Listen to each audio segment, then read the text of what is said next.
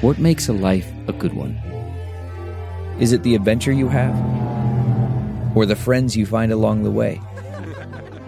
Maybe it's pursuing your passion while striving to protect, defend, and save what you believe in every single day. So what makes a life a good one? In the Coast Guard, we think it's all of the above and more. But you'll have to find out for yourself. Visit gocoastguard.com to learn more.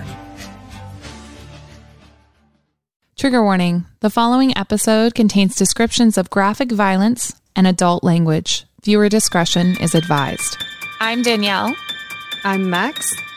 And each Wednesday, we crack open a bottle of wine and dive into some thrills, chills, and spills. This is Innocent Till Tipsy. On September 23rd, 2017, Taylor Gruwell Miller, mother of two, would plummet to her death from the fifth story of a parking garage of an upscale Dallas, Texas apartment building. She was just 26 years old. Taylor's death was originally being investigated as a homicide, and in their original notes, police even list the name of a suspect, William Cody Marley, although he would never officially be named the suspect. Yet, her death was labeled as an unexplainable death, and to this day, it still remains unexplained. So, what the hell happened? Especially when so many people close to Cody have reported to those around them that he knows exactly what happened to Taylor, and he's told them different versions of the story. So why has no one come forward yet to resolve this for her family, and why did the police drop the ball so hard on this case? With so much evidence, you would think the Dallas police force would hit the ground running. To me, looking at this case, it seemed open and shut, and yet here we are, almost 5 years later. When I spoke to Taylor's father, Rich, he told me this wasn't a case of a DA trying to do everything in their power but constantly hitting roadblocks. No, it's actually been the opposite. The Dallas Police Department, in my humble opinion, has dropped the ball, which is why this may be one of the most important episodes that we have ever featured on Innocent Till Tipsy, because you guys could possibly solve this case. So please listen to this episode in full and share the hell out of it. As I always say on my TikToks, you never know who you may know that may know something about this case.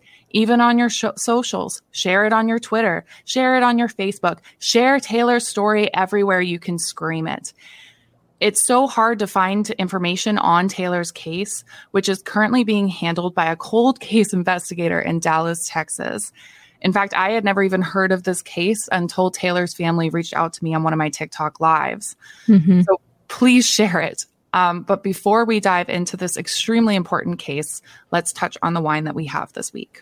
Okay, so today I have a wine from our special package from Naked Wines. And if you don't know anything about Naked Wines, go and check them out because you can receive discounted pricing on amazing wine. They support a lot of independent winemakers, which gives those winemakers freedom to make whatever, different smaller batches of wine versus larger, more widely distributed wines. And you receive a special discount when you become an angel. So I'm so excited to try this. I have Matt Parrish, which Matt Parrish is actually the winemaker. I'm trying a rosé today, Matt Parrish Rosé 2021. And let's see, I've watched him give a little synopsis. So he looks super cool. So this wine is supposed to be citrusy, juicy, and crisp. So I'm excited to try this and support smaller independent winemaker. I'm excited to hear what you think about it because, as I said in one of our other episodes, I have never met a rosé that I liked. So that's why I was I want to try a rosé today since we're switching it up. Right. Our friends over at Naked Wines, though, knew that you and I have very different palates. So they sent me over different bottles than you. I think we have 3 of the same, but yes. They sent me over a couple different. So I'm doing a bold red today, Lagar. I'm really excited to try this, especially I love bold reds. So it's supposed to have a long lasting finish, ages best for up to 5 years. And it's best to decant for a couple hours before serving, but we've never been good at that. So let's pour a glass and see how it goes. I'm sure it's still delicious. Oh, yes. I also wanted to mention too, like with Naked Wines, they have a love it guarantee. So, if you didn't love it, you just let them know and you get your money back on that wine. So it's a good way to try new things. Yeah, especially I find some of us, I know for myself, I get really stuck in the same wines. So yeah, you don't having a box like this is different. Mm-hmm. Oh yeah, and it like ships to you.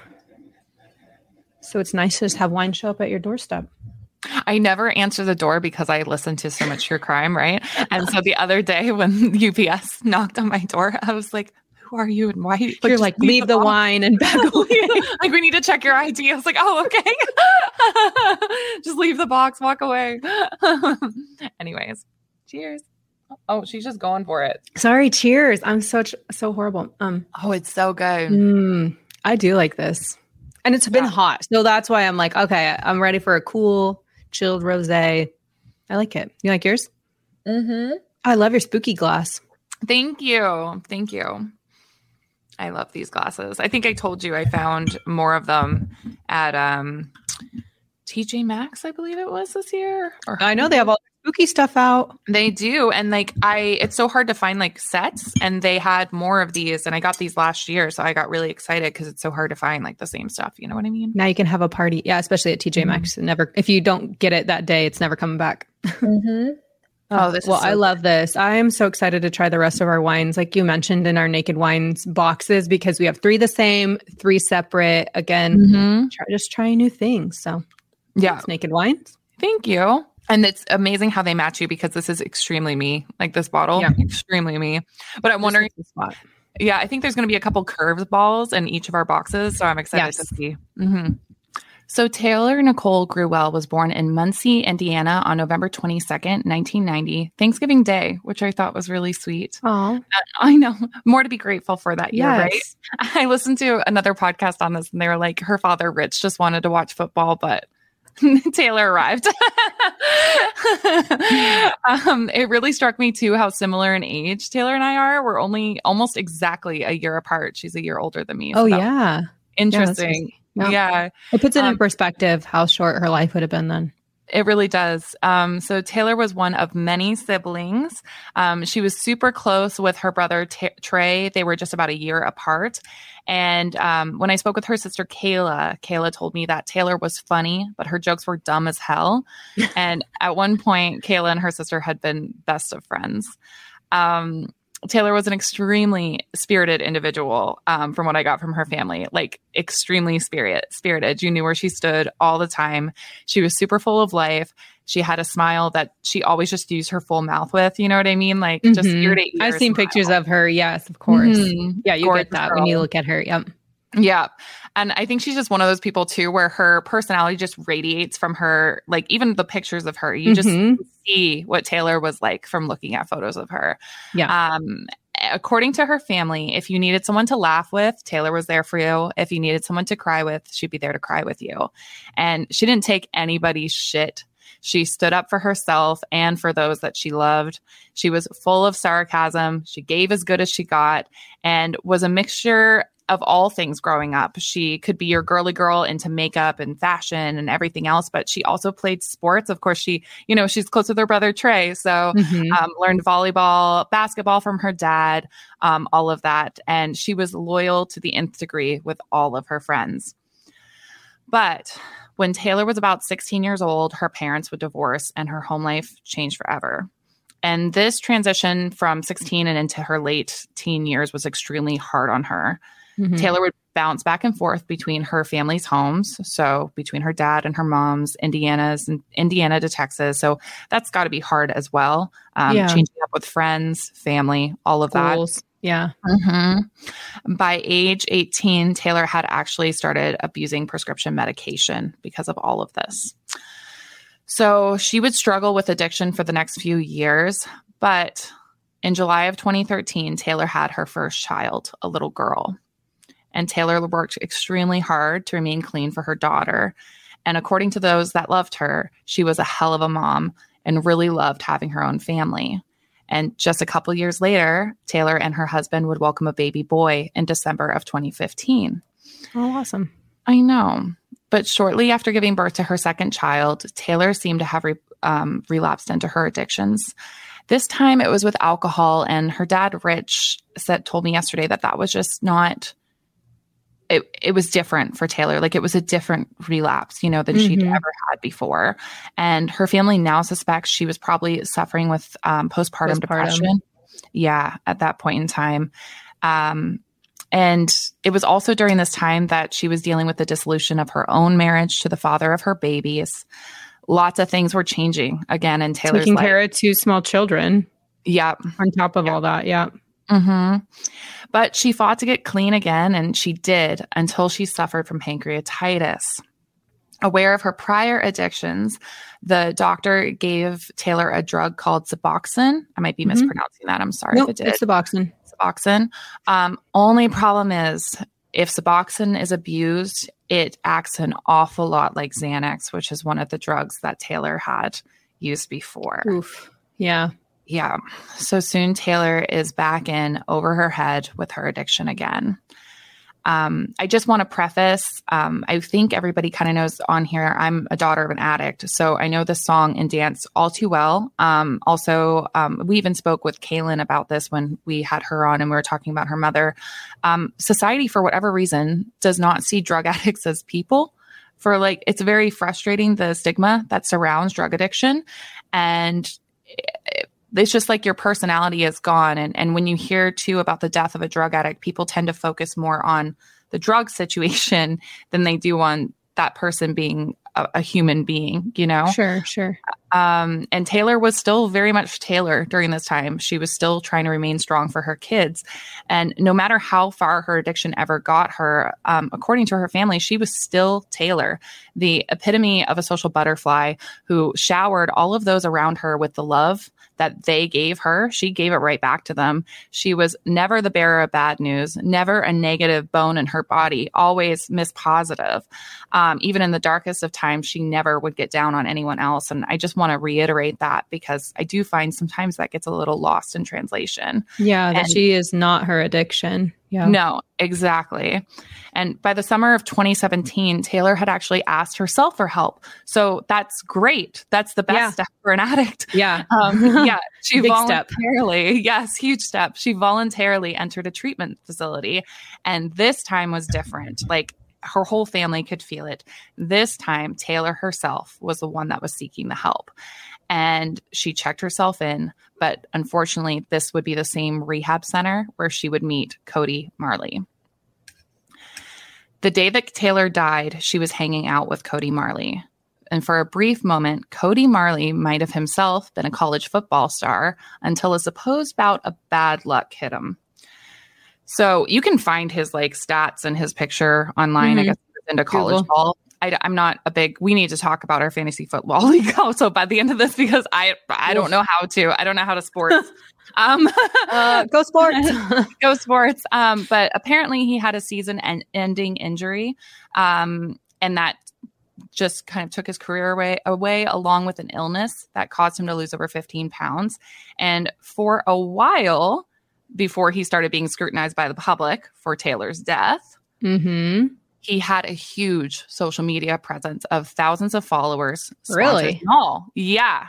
I think for his wild. workout stuff, because he's you can still find his workout pictures online. Oh, okay. He's fitness guru, trainer, advice giver, whatever. Yeah. Yeah. So at coach, this point in time, lifestyle coach. There we have it.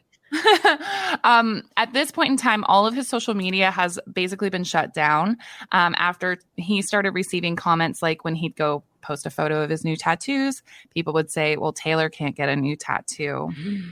Oh, taking some heat. Yeah. He starts posting of himself lifting weights. Taylor can't lift weights anymore. Just tell the police what happened. So Cody shut down all of his public social media accounts except one. You can still find it. It's his Pinterest account. And it's the weirdest. No, but get this, right? But get this. His Pinterest account is so offensive. So he has boards labeled, quote unquote, white pride. Whoa. Oh, yeah. I've never seen an offensive Pinterest board. I thought it was like recipes and hairdos and nails or I know Halloween decor for me. Yeah. Tattoos. Yeah. Uh-huh. And quote unquote Aryan. Now, under these boards, he has photos of himself and photos with offensive terms like quote unquote Peckerwood and quote unquote White Devil. Wow. Okay. I know, just a real winner here. He's also definitely fetishizing Indigenous women on there as well. Like it's something else. Yeah. I can't believe he got sponsors with a social media presence like that in any way, shape, or form. I don't know. What if it came after? Yeah. What? That's weird. That's so weird to not take that down. Gross. That's so weird to put that up in the first place. It's horrible. Yeah. Yikes. So instead of becoming the next hometown hero, it looks as though Cody may have started his career as a lifetime criminal. His first criminal case was when he nearly beat his stepfather to death at the age of 18. However, I've been told this record has been expunged. I think because of his age. I'm not 100% sure on that. According to those around him too, Cody seems to have an MO when it comes to the women in his life. So he always will go after the young, ambitious, in shape woman and use her up until there's basically nothing left, even like monetarily. Is he older than Taylor? I think he was born same year, 1990, from what I saw of his football stats online. Yeah. He's also been arrested a handful of times for violating parole by pissing hot. All of that stuff. And reportedly, the day that Taylor died, he was in the garage where she fell to carry out a drug deal. Got it. But it seems like no matter like with all of this stuff, he seems to always get off scot-free. Like it's the weirdest thing. Like he's never had any real repercussions for his actions from what I see anyways, mind you. Like I don't know him, but yeah, some people do just keep reoffending and reoffending. That's crazy. Mm-hmm. Taylor met Cody at Sante Rehab. I may be mispronouncing that. I'm sorry. And they were just friends, though. I just want to reiterate that. Although she is holding his hands in the surveillance video that we're going to show you guys. But Cody reportedly had a girlfriend at that point in time. Taylor and Cody's friendship began through supporting each other through sobriety while they were at the rehab facility. Once Cody actually met Taylor's mom. And Taylor's mom reportedly had this weird feeling immediately about him, and it caused her great concern for Taylor. You meet those people, and they just give you the cringe, like the creeps. And you're just like, I never want to be alone. Not going good. Yep. Not going anywhere good. Yep.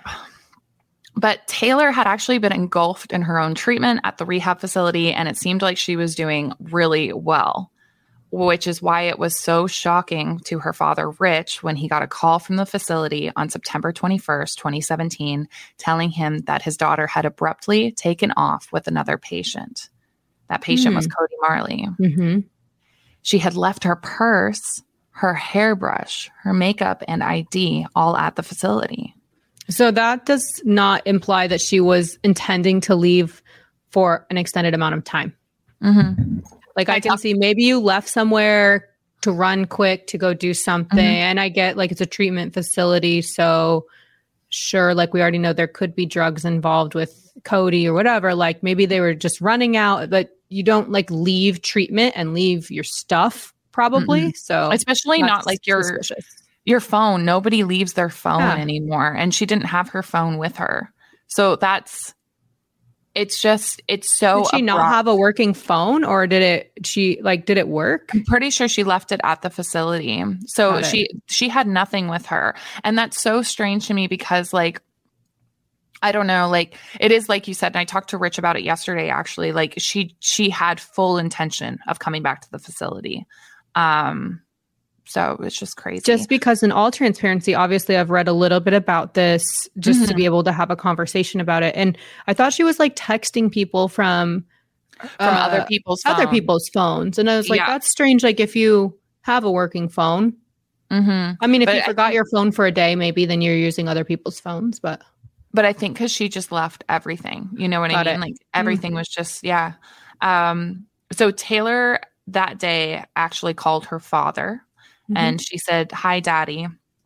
And Rich said, "Taylor, where are you?" She wouldn't tell him where she was, and she just went straight into, "Daddy, can I have gas money?" And Rich said he knew what that meant, that she was trying to buy some type of drug. And he said, "I'm not going to give you gas money, but wherever you are right now, I will come get you." And that's where the conversation ended. And that was the last time Rich heard his daughter's voice at 6:58 p.m. on September 21st. That's so sad.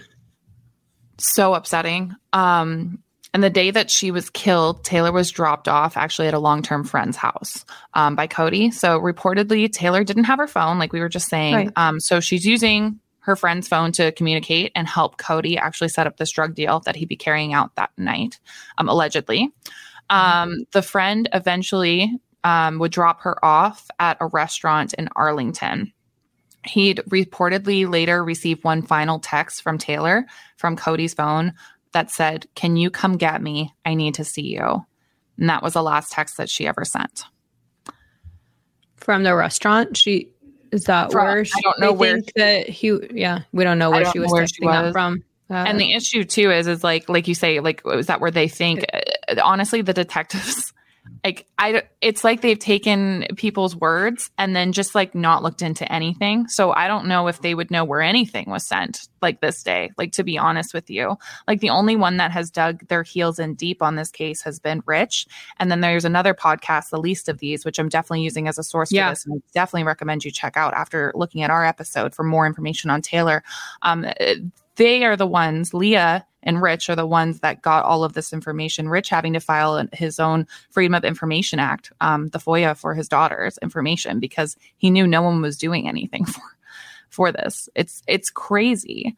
But I think we've talked about this a little bit, that I'm sure all of that is traceable. Where did they send this, or calls? And they know she was using other people's phones, but maybe you could figure out where she was when she's asking for a pickup or a ride, or, to kind of retrace her lost steps. So it sounds like only her dad has been asking those questions, but they have Cody's phone, right? Yeah, they have Cody's phone. The only issue is like we talked about in the Skylar and Niece episode, Apple won't give those records up.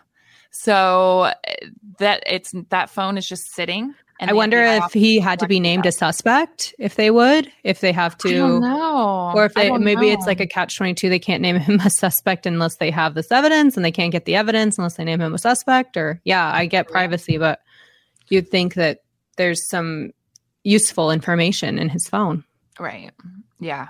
Yeah. It's really unfortunate. It's just sitting collecting dust. The next time Taylor was seen was on surveillance video at Icon at Ross apartment parking garage in Dallas, Texas.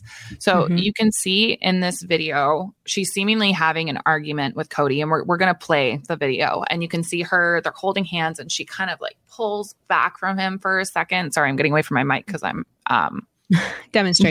demonstrating what she's like rolled her head up, like she doesn't want to be there, like annoyed. Like she can't believe she's putting up with whatever she's having to put up with. And there's even a point where he's leaned up against the back of his car, like on the trunk, and like talking to her, and you can just tell she's like annoyed with whatever the hell he's saying.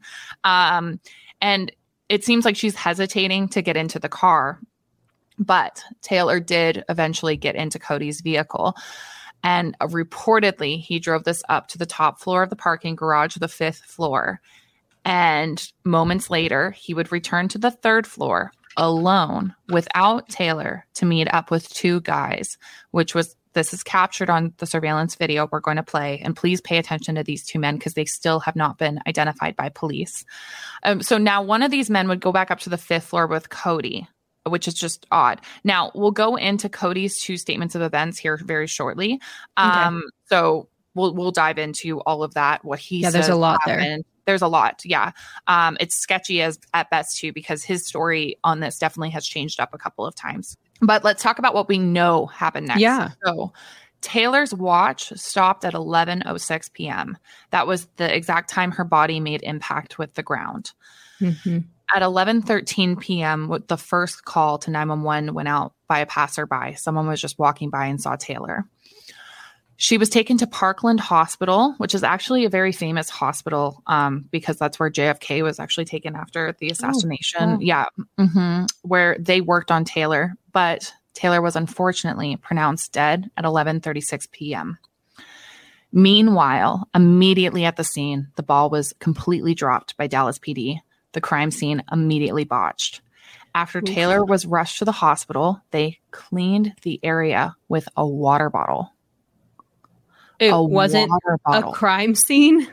Yeah, exactly. It should have been preserved. And how disrespectful that they took a water bottle and just cleaned up the area where she fell. Wow. That's a lot. No DNA testing was done, not on the clothes that Taylor was wearing, not on the wall of the parking garage where apparently she went over.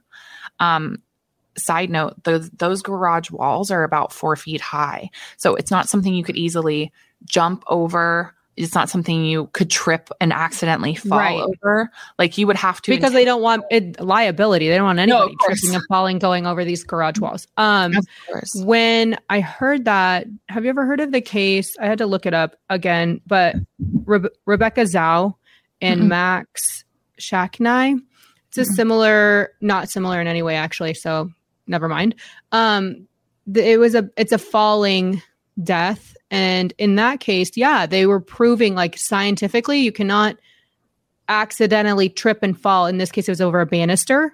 And that they like all the forensics behind that, they were like, no, Max, this little boy did not fall over a railing by accident. And they're like, oh, he was on a scooter. See, he just like accidentally went over the railing. No, that's not possible. Like the force, you'd have to be this tall to go over a railing. Like if the wall for her is 4 feet high, how tall was she? You know, she's not going to just trip and fall over a 4-foot wall. I'm extremely tall and I couldn't just fall over. Because your center mass is not higher than 4 feet. No. Yeah. So someone either had to have pushed Taylor and would have had to have lifted her, you know, to get her over that wall, or she would have had to jump herself. But Taylor had no reason in the world to jump. She never had any suicidal ideations. Of course, nobody ever tells, you know, like not to discredit that, but she has records and records of therapist notes from all of her time in rehab and everything. Not once has she mentioned, I wanted to kill myself. You know, at this point in her life, she was trying to better herself for her children. It makes absolutely no sense that she would be driven up to the top of this parking garage and in moments, you know, throw herself off. It doesn't make any sense. Her father, Rich, believes if she had not met Cody Marley, she would be alive and clean to this day. She was a ride or die mom for her two children, and she had made that decision for herself. So it's just extremely frustrating case. Now, well, what I'll say about that suicide theory is like suicide never makes sense. So I understand, like, although she had all these therapist records, like, most often no one says like, well, that made sense.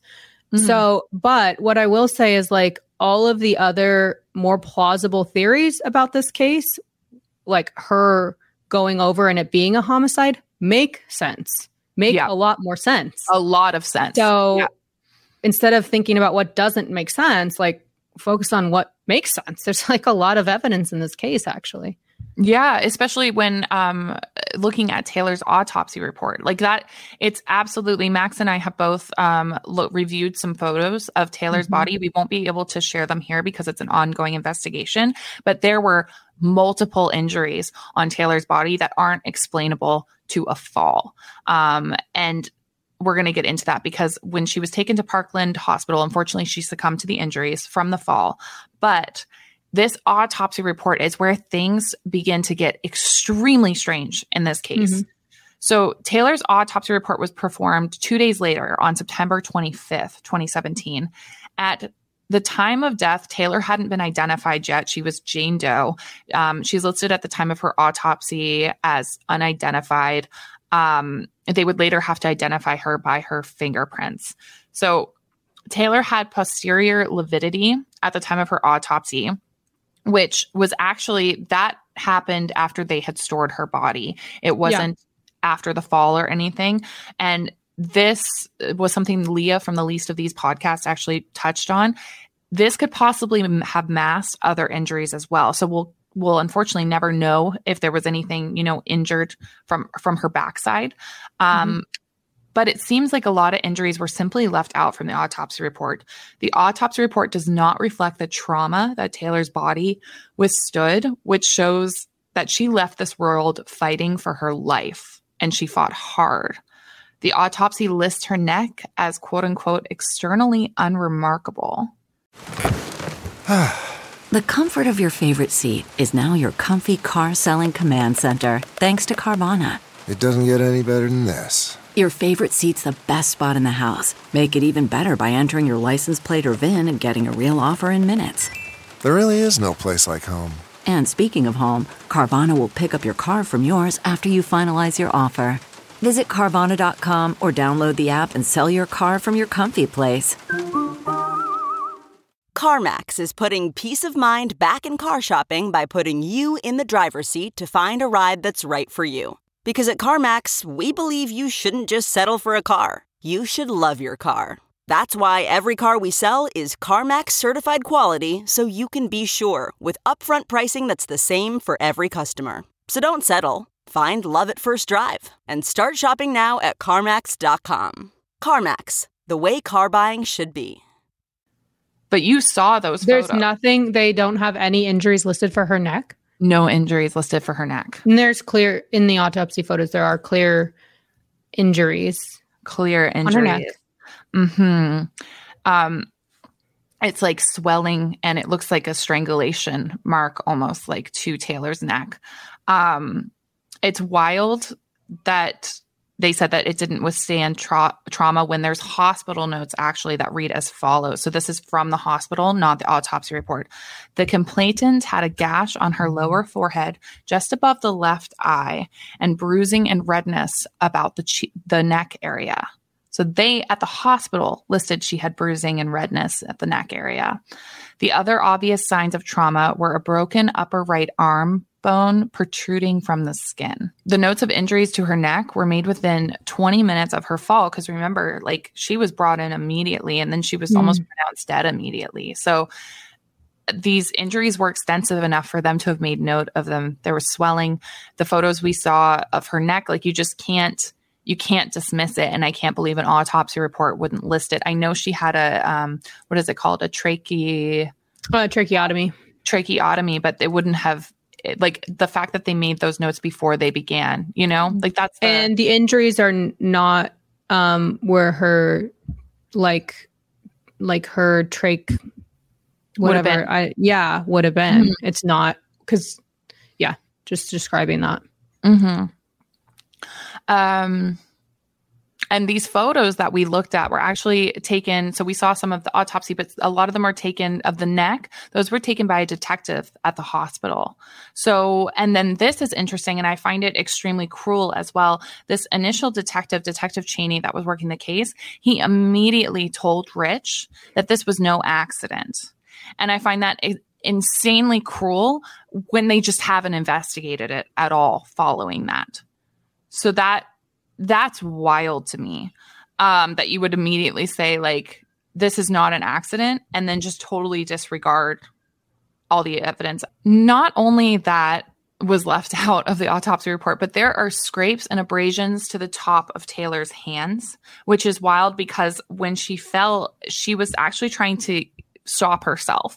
So that's why we see the breaks in the arms on the autopsy report. We see the breaks in the shoulders area, because she was trying to brace her fall. There was no scraping to the top of her hands. And I listened to Leah's podcast in the least of these, and she had seen video. So, of course, there's surveillance video at this parking garage, which, just by the way, disclaimer here, there is a surveillance video apparently at the top level of the parking garage, but it only points a certain way. So it did not catch Taylor's initial fall off the side, because that's life. So unfortunately, does it catch them at all on video? Not at the top, I don't believe. Got it. But not that I saw anyways.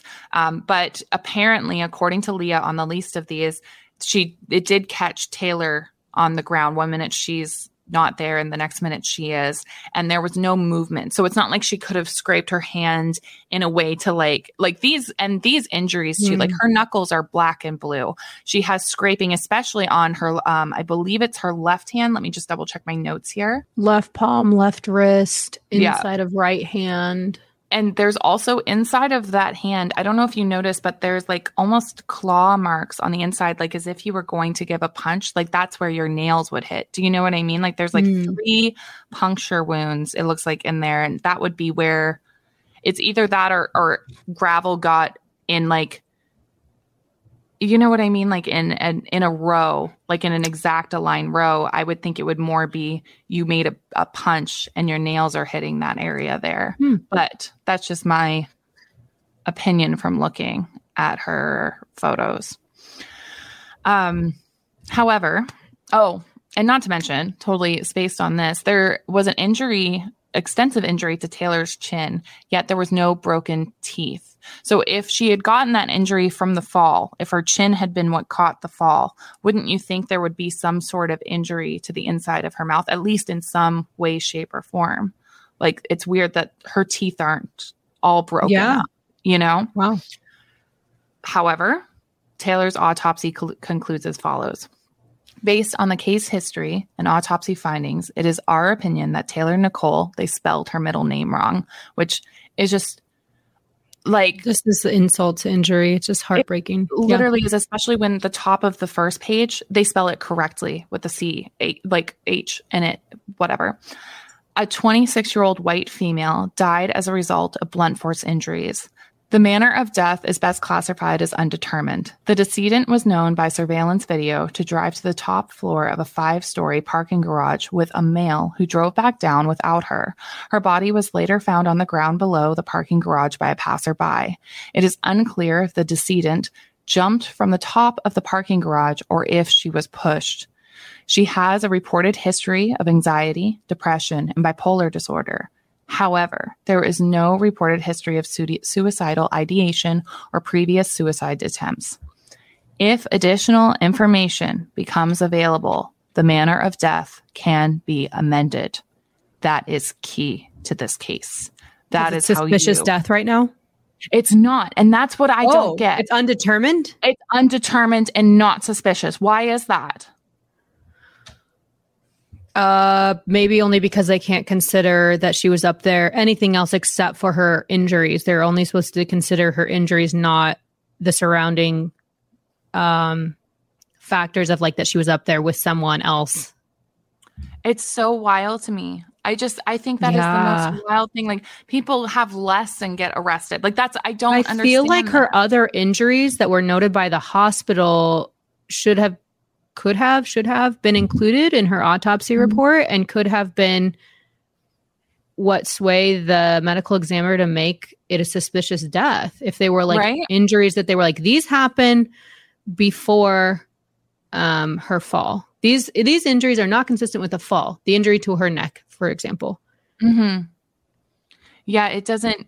None of this case concerning Taylor's injuries, and later we're going to get into Cody's injuries, none of that makes any sense to me.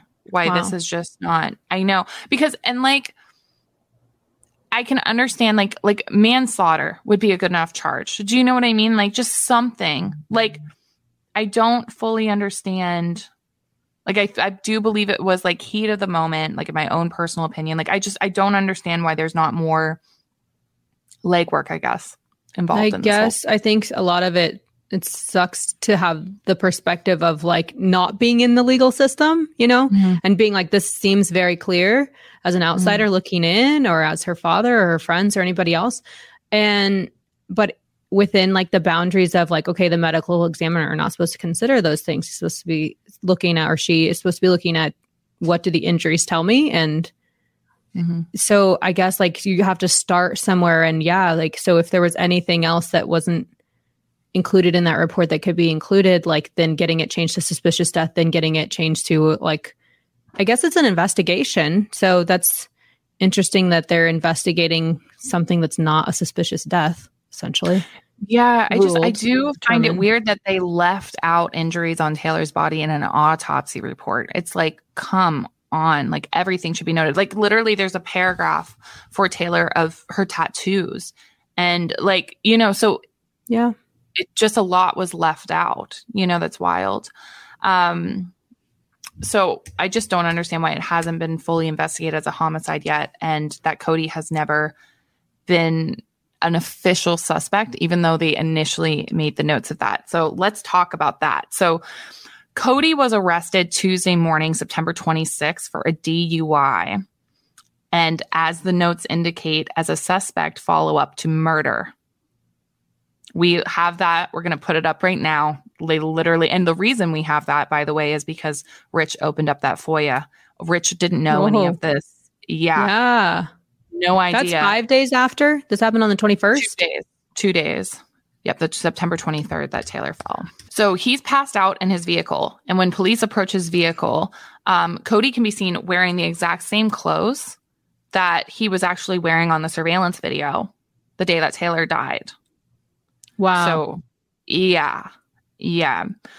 When he woke up, he began crying, saying to the police that they should give him a break because his friend just passed away. The police asked him who his friend was, and he responded, Taylor grew well. She fell off a building. No one knew this at this point in time. At this point in time, Taylor's name wasn't even released to the public yet. Had she been identified? No, I don't believe so. I think this was the day she was identified. Mm-hmm. Yeah. I'll have more inconsistencies on this statement later. Yes. So that's very inconsistent. I mean, it's very telling that he says that, especially when he's still intoxicated, mind you, just saying. Yeah. Yeah. And this, like, I don't know. It makes everything just seem way more inconsistent. Not to mention when police found him, Cody was beat the hell up. Like we're going to show you photos of Cody's injuries. He's beat up with markings on his face that actually match up with Taylor's injury. So he has markings to one side of his face that it looks like you'd have to use the opposite hand to inflict. And that's Taylor's hand that has the most injuries to it. It's very interesting. So like you would connect. Does he give an explanation for his injuries at all? No. I believe he said that let's pull up his statements, but I believe at one point he tried to blame his girlfriend over it. I know. So because they're very visible injuries. He's clearly injured. And yeah, so it's strange if he doesn't have a plausible explanation. He'd been in an obvious bad fight.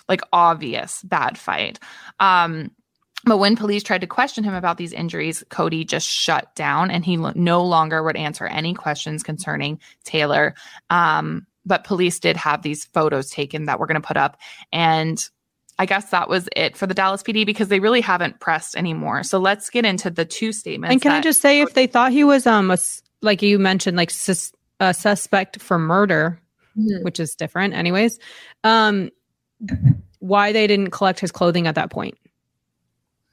The photographs we see are from them arresting or taking him into the station, questioning him, photographing his injuries, taking a statement. Do they take a statement at that time? Or is that his lawyer's I believe statement? so. I think this is his first statement. So he makes two, and I think this is the first statement he makes about her. And then there is a second. They didn't collect his clothing. They didn't collect his clothing. Like, and why wouldn't they have collected even like the under the fingernails, like a little bit of DNA? Like if you think this is a suspicious death, which reportedly Detective Cheney did, why is nothing being done acting like it's a suspicious death? It doesn't make any fucking sense. Like, it's just like, and you know, I give Taylor family so much credit because when I was talking to them, I asked them, I was like, hey, like, you know, we've talked to Kaylin. Kaylin definitely thinks, you know, that the Juneau, Alaska police there's something fishy, you know, going on with her mother's disappearance and everything. We talked openly about that. And when I was like, do you think, like, I don't know, maybe they were looking like, just like Kaylin's mom, like a little bit less than because of Taylor's drug addiction, or like what the deal was. Did you get like a sense of like what their deal was? Why weren't they looking more into her? And he was like, I think they're just overworked. Like they were so kind about the police in this situation. I was like, I would be like, fuck them. They're not doing their jobs. But meanwhile, Rich is like, I think they have a lot, you know? And I was like, like, I don't know. It's like, sad to feel like that hopeless about it, I guess, or that resigned, maybe not hopeless, but like that resigned to the fact of like, we are not making progress here. This is not a good sign. Yeah, and for the family to just equate it to, we live in a big city and this is why. And it's like, there's no excuse. They know they live in a big city. They need to get more workers. They need to train their police, obviously their police force better. This is all coming from me. This is my hot take, but I'm just like annoyed by this entire situation. But let's get into Cody's statements on this because none of it makes any lick of sense. I will say that there's a lot of people in this case or any case like that require everyone kind of being on the same page about it, from the investigators to the original police to the paramedics to the MEs, like anybody, like, and so they're like causing themselves a lot of extra red tape or a lot like just because they're not working together succinctly. Yeah. I mean, how are they supposed to investigate a not suspicious death? Mm-hmm. How are they ever going to bring charges on him if they did suspect anything? Like, it's just like a kind of a cluster. Yeah. Yeah. That's it's like sad that's the state of it. Yeah. So this is actually, the statement's dated September 29th. So it wasn't this day that he made this statement. So this is his first initial statement. Cody says, I met Taylor at Sante. We became good friends and I guess he was dictating this and someone else was writing it down. When I left, I gave her my number and said she could call me anytime she needed anything. On Friday, September 22nd, last week, she called me and asked me to come pick her up from Sante and to take her to her boyfriend's. It wasn't her boyfriend's. It was her long-term friend. I have that from the family. They never were anything romantic. So I picked her up, took her to her boyfriend's. We talked to her boyfriend on his phone, and he said that she couldn't stay because his family was visiting. She asked me to take her to another friend's house so she could have a place to sleep. On Saturday, she called and then texted me from her boyfriend's phone and said he was being verbally abusive because she wouldn't have sex with him. Again, I have it on good authority. This just wouldn't have happened. But anyways, at some point, when his family was gone, she got a ride to his house, but not from me. She asked if I could come pick her up in Arlington. When I picked her up... At the restaurant? Yes. Yeah, I believe so. Presumably, yeah. When I picked her up, we went and grabbed a bite to eat and played pool. We talked about her boyfriend, and I urged her to maybe consider going back to rehab. Later in the day, I told her that I had to go to my girlfriend's and she could not go with me. I asked her where she wanted me to take her, and she said she guessed back to her boyfriend's. I thought we had a good talk. My friend had gotten a new car, so I asked if she minded if I went to look at it on the way. I guess instead of that drug deal, right? Taylor said her boyfriend wouldn't be home for a while, so she said, sure, and you can take me to after we see the car.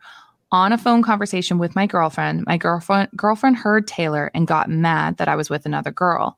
We argued, and she said that she was going to bring my dog where I was. I told her that I was at my friend's apartment looking at his car, so she said she was coming there with my dog. My girlfriend brought my dog, and we argued some more, and she left. I went back up to my friend's car in the parking garage and put Blaze in the car, the dog. Blaze started barking, so I decided to drive my car up to the top of the parking garage so he couldn't get out and play with Taylor while I finished visiting with my friend. I left Taylor and my dog, and I said I'd be back. After I finished visiting with my friend, I went back to the top of the garage.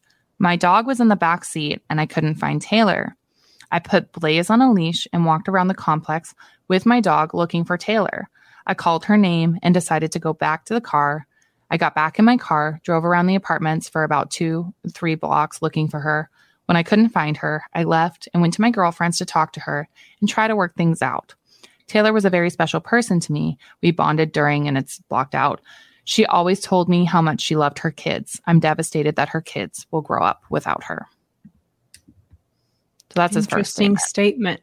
That's his first statement? That's his first statement. So I don't understand your friend. 2 days later when they arrested him for DUI? September 29th, it was listed. So that it wasn't that exact day that he was arrested for DUI. Got it. But it's the first time they take a statement. Yeah. Okay. But it's interesting to me, like, your friend is missing and all you do is circle 2 blocks and then you're like... No, I have a lot of inconsistencies. That's why I was like, let me write this down. I Google Maps'd it. And in Google Maps, if you don't know this, you can go back in time just in case anyone's like, Google's changed. Like, no. Okay. You can go back in time and see what it looked like from Street View. So I was like, I got to feel like how does this work? So first off, police say they can't identify who those people are, but who the guys are. Yeah. That guy is. Okay. So according to Cody's statement, I go over to my friend's apartment. So your friend lives in this apartment. Maybe he's not the leasee. Okay. Let's give the benefit of the doubt. But on the surveillance video, you also see him talking with two different people. I see the car that not Cody's car, the other car that looks really distinctive. It's like a different hood than a different body color. So you're looking for one guy. If the stars aligned, friend lives in the apartment. Friend also has new car. Who registers a new car that looks like this make and model that's also on a lease here? At that address, yeah. Okay, but I get it. Maybe there's a roadblock. Maybe he's not on the lease. Maybe he didn't register that car. It's his not registered yet or whatever. But how can you not identify who's on this video? Well, you know what's interesting is that you say that. So there is a woman that is one of the leasees of this apartment, and her name is Selena Ruby. And she actually has a federal warrant out for her arrest right now. She could be the key to this entire case, but she is on the lam. She literally fled. No one knows where she is. So if you know where Selena Ruby is, that once had an apartment in the Dallas, Texas area, was leasing it at the Icons at Ross Apartments, please call in to the numbers that we're going to provide and give the information. Or if you are Selena, it is in your best interest that you come forward in this case and give up everything you know concerning Why are they looking Taylor. for her? I don't know what her federal warrant is, and they aren't necessarily looking for her in this case, but she could have immediate information concerning what the hell happened at that apartment complex that evening. But she's currently gone. So that is something. We do know who the leasee is of the apartment where the drug dealer went down. And what's interesting is what's interesting is Detective Cheney knew immediately, according to Rich, had told him immediately, the people in that apartment, not good people. They are into drugs. They are, they have strip clubs. Like there's all these different things that they are doing that's illegal. Not the strip clubs are illegal, but they are on the seedy side of things. And the fact that they were known to police and still yet nothing's being done. It's interesting. Anyways. Yeah, that's why I was like, there's no way they don't know who this is or can't reasonably deduce who this could be. So this is a note. It says, on October 2nd, 2017, Scott Palmer, William Cody Marley's attorney, emailed a statement he took from Mr. Marley. The following information was documented in the statement. Mr. Marley wrote that he'd met the complainant at Sante and became a good friend of hers. Mr. Marley stated that he left and gave his phone number to the complainant and told her that she could call him anytime that she needed. On Friday, September 22nd, Mr. Marley stated that the complainant called and asked him to pick her up and take her to her boyfriend's house. Mr. Marley stated that he could take her to her boyfriend on his phone, and he said that she couldn't stay because his family was visiting. Mr. Marley stated that the complainant asked him to take her to another friend's house so that she could have a place to sleep. On Saturday, Mr. Marley stated that the complainant called and texted him from her boyfriend's phone and said that he was being verbally abusive because she wouldn't have sex with him. At some point from when his family was gone, she got a ride to his house and not from me. So still consistent. Mr. Marley stated that the complainant asked when he picked the complainant up, they may consider going back to rehab. Later in the day, Mr. Marley told her that he had to go to his girlfriend's and that she could not go with him. Mr. Marley stated that he asked the complainant where she wanted him to take her. The complainant said that she guessed back to her boyfriend. Mr. Marley stated that a friend had gotten a new car, so he asked the complainant if she minded if they went to look at it on the way. The complainant stated that her boyfriend wouldn't be home for a while, so she said, sure, and you can take me to see after we see the car. Mr. Marley stated on the phone conversation with his girlfriend heard the complainant and she got mad that he was with another girl. Mr. Marley stated he became involved in an argument with his girlfriend, and she told him that she was going to bring his dog to where he was. Mr. Marley stated that he told her that he was at a friend's apartment looking at his car So she said she brought his dog and he argued some more that the girlfriend left. Mr. Marley stated that he went back up to his friend's car in the parking garage, put Blaze, the dog, inside the car. Mr. Marley stating that Blaze, dog, started barking, so he decided to drive his car up to the top of the parking garage so he could get out and play with the complainant while he finished visiting with his friends. Mr. Marley stated he left the complainant and his dog and told the complainant he'd be back. Mr. Marley stated that after he finished visiting with his friend, he went back to the top of the garage. Mr. Marley stated his dog was in the back seat and he couldn't find the complainant. Mr. Marley stating he put Blaze on a leash, walked around the complex with his dog looking for a complainant. Mr. Marley stated that he called the complainant's name and decided to go back up to his car. Mr. Marley got back in his car, drove around the apartments for 2 or 3 blocks looking for her. Mr. Marley stated that he could not find her, so he left, went to his girlfriend to talk to her and try to work things out. Mr. Marley stated that the complainant was a very special person to him and they bonded during blank. Mr. Marley stated the complainant told him how much she loved her 2 kids. Mr. Marley stated he's devastated kids will grow up without her. But get this. Okay, so this is a written letter that Detective Cheney received from Scott Palmer, William Marley's attorney, William Cody Marley. Cody Marley refused to come in and talk to Detective Cheney. So on October 3rd, 2017, Detective Cheney and Parker went to the apartment complex. I'll leave the address out. Detectives knocked on the door of Selena Ruby's apartment. Detectives received no answer at the door. The apartment manager provided a list of vehicles that belonged to the tenants. See, you got it. I was like, they know who's parking in this garage. If it's like such an exclusive, any apartment, honestly, like when you look at the parking garage, there's a gate. Yeah. So presumably you have to get a key fob, a ticket, something. Like they know what vehicles are coming in and out. Yeah. They know what tenants live there. Mm-hmm. So the detectives received no answer at the door. The apartment manager provided a list of vehicles that belonged to the tenants residing at this apartment. The person on the leasing information is Selena Ruby. The list of vehicles identified as part of the apartment include, and I'll leave you out of that, but on October 3rd, 2017, Detective Cheney received a phone call from a person stating that he is the attorney for the tenants at blank. Detective Cheney explained that he was working on the death incident and needed to talk to the tenants in apartment blank. This attorney stated back that he would check with his clients and call the detective back. On October 3rd, 2017, Detective Cheney received a North Texas Crime Stopper tip. The information that was documented on the tip was as follows. Taylor Miller was found outside the parking garage in Dallas 1 week ago. Okay, picture this. It's Friday afternoon when a thought hits you. I can spend another weekend doing the same old whatever, or I can hop into my all-new Hyundai Santa Fe and hit the road. With available H-Track all-wheel drive and 3-row seating, my whole family can head deep into the wild. Conquer the weekend in the all-new Hyundai Santa Fe. Visit HyundaiUSA.com or call 562-314-4603 for more details. Hyundai, there's joy in every journey. Okay, picture this. It's Friday afternoon when a thought hits you. I can spend another weekend doing the same old whatever, or I can hop into my all-new Hyundai Santa Fe and hit the road. With available H-Track all-wheel drive and 3-row seating, my whole family can head deep into the wild. Conquer the weekend in the all-new Hyundai Santa Fe. Visit HyundaiUSA.com or call 562-314-4603 for more details. Hyundai, there's joy in every journey. So I guess that's all we did on that. Like, this was a part of the FOIA. So, like, it's just...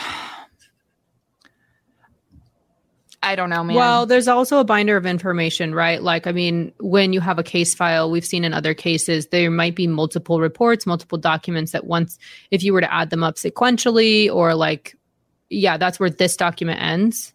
Mm-hmm. And maybe that's all we know. Yeah, that's horrible. But that's, you just have to look at who, sorry, what's the lady's name? Selena? Selena. Selena? Mm-hmm. Who her known associates are. They like know that it has to tie back to her apartment. It doesn't make any... You'd think. You would think. Also, anyways, I'm sorry, but to go back to this, it doesn't mean... Do we know why that even matters? Sorry, to unwind this. Why does that matter? They weren't on the roof with Cody. Yeah. I mean, it might... They might know something. That's it. Like, they might know something to this. because there's been a lot of people that reportedly know something, but haven't gone to the police in this case at all. So that could help move it forward. I see. Yeah. Concerning Cody's phone as well, I forgot about this when we were talking about it earlier, but they do have his phone records from that night, like what he did. And call records. Yeah, his call records. Yeah. And immediately after Taylor body made impact, he was calling his mother along with his girlfriend to allegedly meet him at the complex that day. But I find it interesting. I think it's interesting that you're immediately calling your mommy and your girlfriend. But anyways. Yeah. Okay. Well, as I mentioned, I have some inconsistencies I wanted to ask you about. Maybe you know more and can help shed light, because just reading his statement alone didn't make sense to me. And you've clarified some things like, oh, there's not a camera up there that was pointing in the general direction. But okay, so this is what I outlined from his statement. Like, correct me if I'm wrong, when I'm wrong. So in his statement, the girlfriend brings a dog to him, and then we see him on the 3rd floor with Taylor. Supposedly, yeah. We're just saying his statement says. And then he and Taylor and the dog go upstairs to the top, 5th floor.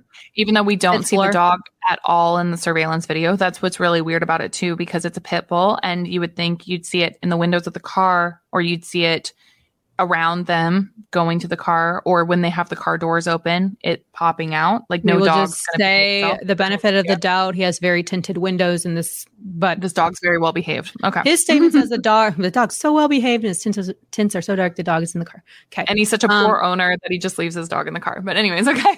Yeah. Yeah, all the things. So his statement says his dog's in the car. They go up to the 5th floor to let the dog out. The dog barked or something and needs to get out. And this is where his statement doesn't say. So I'm just going to say that, like, because I read and reread and reread. I'm like, dog, car, Taylor, like Cody, where are they? It doesn't say.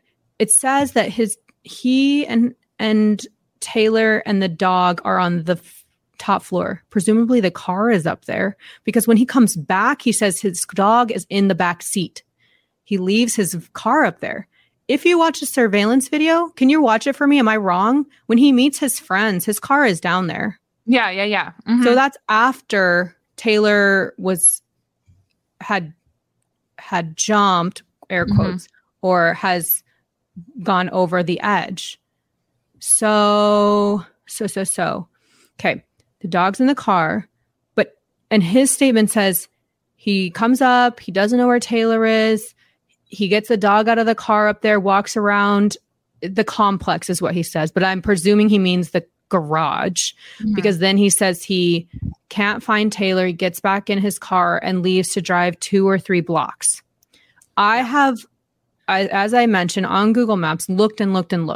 The exit that they're talking about, where you would leave this garage, is the exit where Taylor's body is found at 11:06.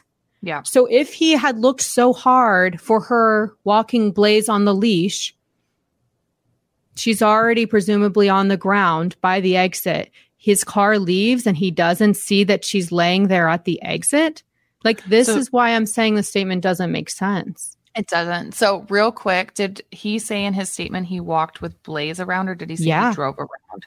No, both. Hang on. Let me read to you what I had to read and reread and reread. Yeah. That's why I'm like, I'm working off limited information. I put Blaze on leash and walked around complex with my dog looking for Taylor. I called her name and decided to go back to my car.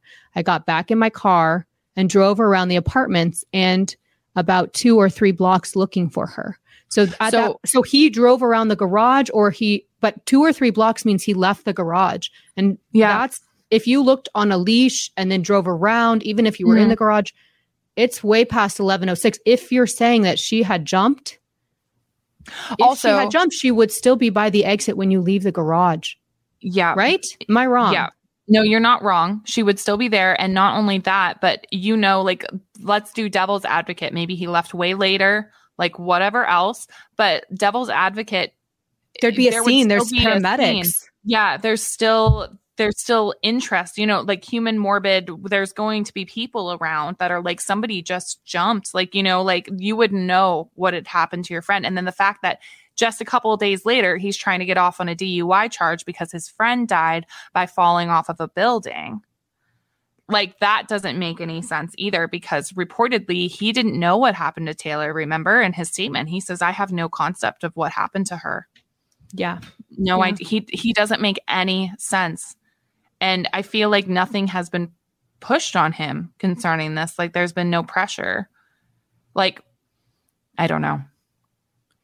I just had like red flag city happening when I read his statement. That's why I had to like literally write it down and be like, okay, even if you were taking 1 minute for each activity, I get out my dog, I look around, I don't see her, I get in my car, I drive down, because if he's looking on the top for her, 5 stories of a parking garage, by the time you get out of the garage, it's 11:06 or later.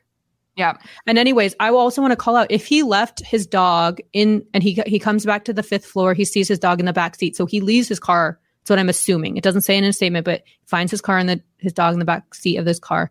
He's left his car on the 5th floor. He's walking. He's walking from the 3rd floor where he says he meets his friends to look at the car, walking back up 2 stories to the 5th floor to get back to his car. Like, there's enough time in my mind to say, if her watch stopped at 11:06, you would have seen her on your way out of the garage when you went to leave. Yeah. That's all I read. And I was like, that does not make sense to me. No. So he knew what happened. And then that's the frustrating thing, is that there's been absolutely no push on the investigation into her death, it seems. And like Rich mentioned, there hasn't even been a press conference for his daughter. Like, there wasn't even, you see those millions of press conferences all the time. There wasn't even a press conference where they were like, this is the individual that was the last person to see her. If you have any information on these 2 individuals that were in the parking garage, please contact us. And there's been nothing like that. They haven't reached out to Crime Stoppers at all to talk about getting everybody has those like rewards and everything else. Like, there's been no push by the police department to kind of have a resolve to this case, a full motion, I guess, like you would say. All the legwork has been done by Rich. Momentum. And then by Leah. Yeah, no momentum. All legwork's been done by Rich, Taylor's family, and Leah from Last of These. So, major question, because in reading the report, it's the police report. Do you have light? Can you shed light on what the hell's with the fire extinguishers and the Ford Ranger truck? There's a lot of notes, half the report almost, is about this Ford Ranger truck that's parked on the 5th floor, and they list the stalls. And correct me if I'm wrong, there's a fire extinguisher in the driver's side or passenger side. The window is shattered because there's glass inside and outside. Yeah. There's the fire extinguisher key found in like the stall next to it, the parking spot next to it. There's a fire extinguisher that's like out, that's also, I think, on the same floor. There's, what I counted was 3 fire extinguishers and broken glass in a truck. What's anyone making sense of that? I don't know, but I do wonder about, that gash on the top of Cody's head. It's bad. Do you think someone could have taken a fire extinguisher and tried, like they're fighting for their life? Fire extinguishers are very heavy when they're full. Just saying. They're like 6, 8, 10 pounds. I don't know. It depends on size, but they're not light. Right? Because I can't see like a fist. And if it broke the glass of the car, yeah, it's a hefty thing. Yeah, but I can see like you throw something at him and then it makes that kind of gash at the top of his head. They also took fingerprints from that car. I don't know if anything was found or not found, but I don't think so. Yeah. Latent impressions were lifted. But I don't know if they matter or match to anybody that's like involved. It's just weird. Like I asked, because how Kaylin kind of suspected that her mother's possible murderer could have been an informant for police. Like, that's all I could think of with this case. I was like, but yeah, the other thing is, I was asking about this fire extinguisher, because it's like sus to me that they are fingerprinting these fire extinguishers if they don't think they were involved in any way. Like, I'm sure there was other things on this parking garage floor. Like they're not just fingerprint. It's not mentioned in this report. I'll just say that. It's a lot about the fire extinguishers. A lot about the fire extinguishers and that broken window. That doesn't make any sense. Yeah. But I wonder how close that was to where Taylor had fallen as well, you know? I don't know. An empty fire extinguisher on the wall, an empty fire extinguisher on the pavement in a parking space, and then a fire extinguisher inside of the truck that had presumably broken the glass or something like that. Glass is broken. So yeah, I was right. 3. It's really strange. Seems like there's enough of something to break this open. I know. So on that same note, I know we talked earlier about Rich opening up that FOIA, the Freedom of Information Act, so he could find out just what was going on, you know, with his daughter's case. And we already talked about how they hadn't, I don't know which one we talked about, but they hadn't even told Rich that Cody had been injured at all. And they also hadn't told Rich that he'd initially been labeled in the notes as a suspect. He literally says SUSP. William Cody Marley, follow-up to murder. So, but not only that. So after filing this FOIA, Rich, armed with a binder of information and evidence about his daughter from the FOIA, had a meeting with his family, Detective Cheney, all of Detective Cheney's supervisors, so his lieutenant, all of that, and the DA. Okay. So according to Rich, he comes in and the DA announces himself as, if there's a murder indictment, I'm the guy that lays the charges down. Cool, bro. So when the family, but then he goes on to explain to the family that there's not enough evidence to arrest Cody, to which Rich tries to counter with this binder of evidence that he's brought them. And the DA responded with, I don't want to get into that right now. I don't want to get into what you've found.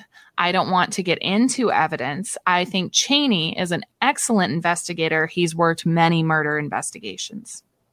Yeah, but this one's not solved. Can we just say that?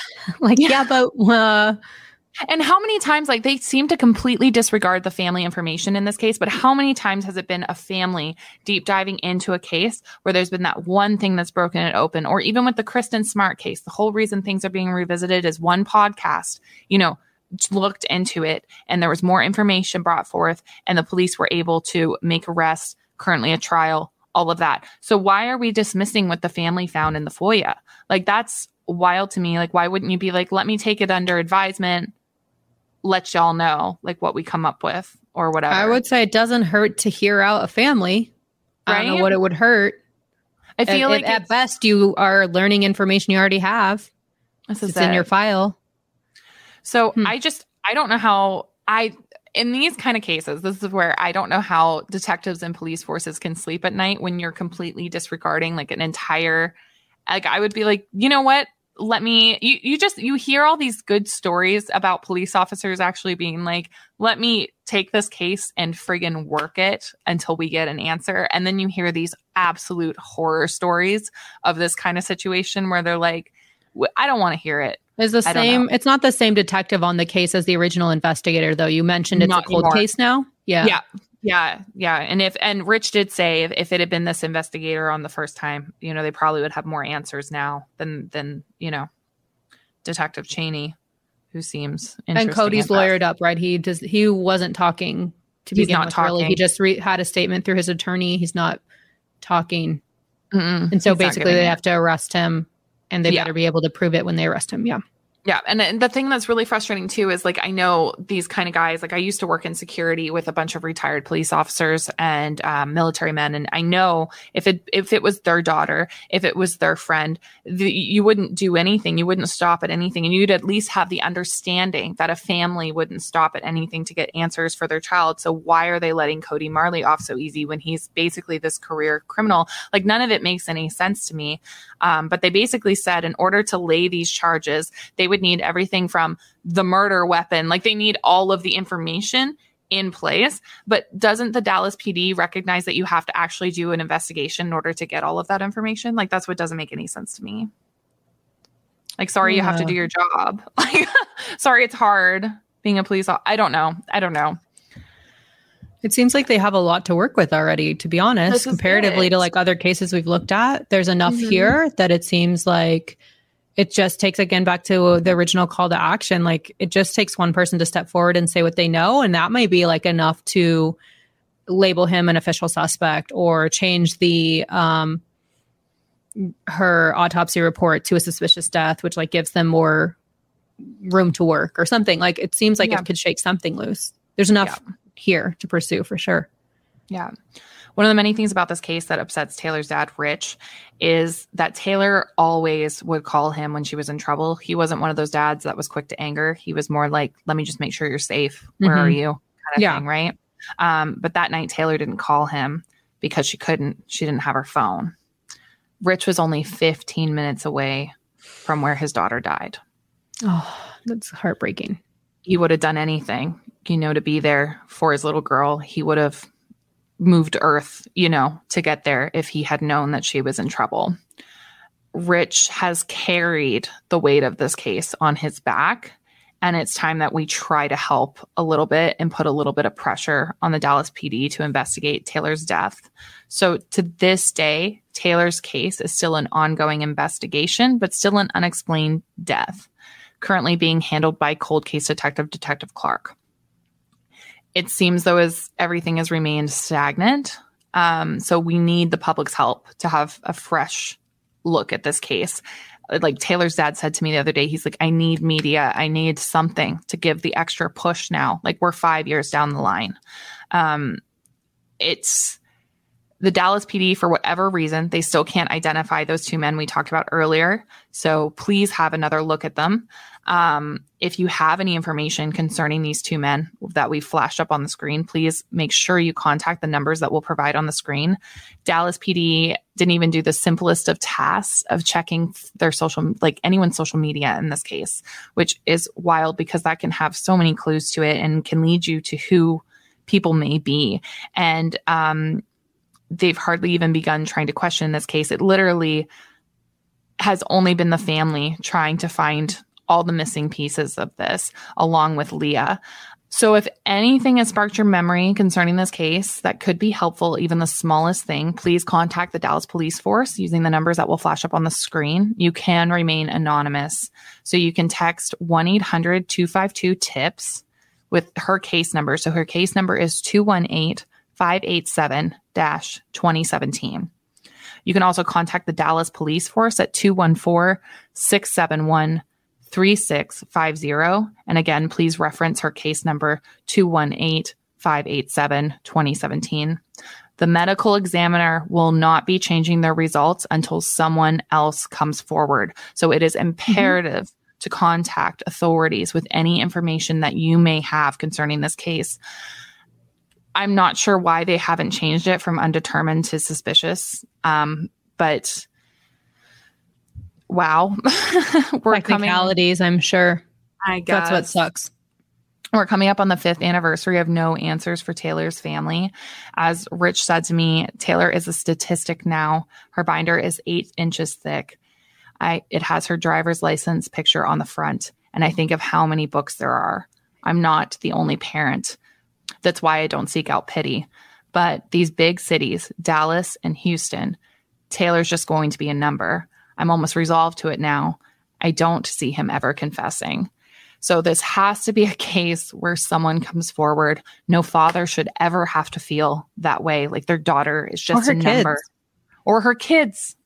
She has 2 children, and no family should ever be treated this way, like their family member doesn't deserve the answers. Something must be done. And currently, sadly, it seems like it's up to us. So share the hell out of this episode as much as you can. As we said before, Cody Marley is still not a suspect in this case. He is not even currently a person of interest. Taylor's sister, Kayla, told me she feels like it's not fair for me to be quiet because my sister has no voice. If you'd like to follow Kayla on TikTok, we'll flash her at up on the screen. It's XOXO Kayla Baby. I would also like to thank Taylor's family for trusting us with her story. And I also would like to thank The Least of These podcasts for being an amazing source for this episode. Their series on Taylor was beautifully done. If you'd like more information on this case, make sure you check out their series. But that's all I have on the very sad case of Taylor Gruwell. So hopefully we reach someone today. I really hope so. This podcast is sponsored by BetterHelp. I know for myself, since transitioning to a working from home environment, the importance of taking care of your own mental health. BetterHelp will assess your needs and match you with your own licensed professional therapist. You'll be matched with a therapist in under 48 hours. Now, it's not a crisis line and it's not self-help. It is professional therapy done securely online. The service is available for clients worldwide, and you can log into your account anytime, day or night, to message your therapist. It's more affordable than traditional in-person therapy, and financial aid is available. You can visit their website and read other clients' testimonials that are posted daily. Visit betterhelp.com/ITT, that's better, HELP, and join the over 2 million people who have taken charge of their mental health with the help of an experienced professional. And for listeners of Innocent Till Tipsy, you can go to their website and get an additional 10% off your first month at betterhelp.com/ITT. That's betterhelp, HELP.com/ITT. Yeah, you never know what you know. If what you know could move something forward. So I guess there's no tip that's too small. Like, you don't have to have all the answers. You might just know a piece of it, and that's a piece of a bigger puzzle. Yeah. You never know what you could know. Or honestly, like, our social media is like, we say it's a small world all the time. Like, you never know who you could reach. So it's such a wealth of information nowadays. There's really no excuse for cases like this to remain unsolved. So make sure you're sharing, and spreading this information. But yeah, such a sour note to end on. But how was your wine? Since we are... my wine is really good. Good job, Naked Wines. Again. Yeah. Paired us really well, I feel like. Yeah. I love it. I love this wine. Yeah. It's good rosé. But yeah, until next time, make sure you all are being safe out there. We'll definitely make sure to link resources to Suicide Helpline, along with other resources below. But yeah, please share Taylor's story and be safe out there. But till next time. Cheers.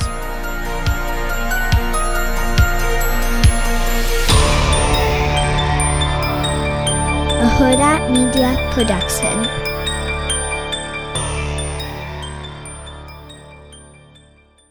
Audible is the destination for thrilling audio entertainment. Allow your imagination to be piqued by stories that are brought to life through captivating sound design, eerie soundscapes, and dynamic performances. As an Audible member, you'll be able to keep your heart rate up month after month because you can choose one title a month to keep from the entire catalog, including the latest bestsellers and new releases. If you're in the mood for a shocking psychological thriller, check out None of This Is True by Lisa Jewell. Embrace brand new, exclusive thrillers from best-selling authors who are guaranteed to keep you gripped. New members can try Audible free for 30 days. Visit audible.com/thrill or text thrill to 500-500. That's audible.com/thrill or text thrill to 500-500.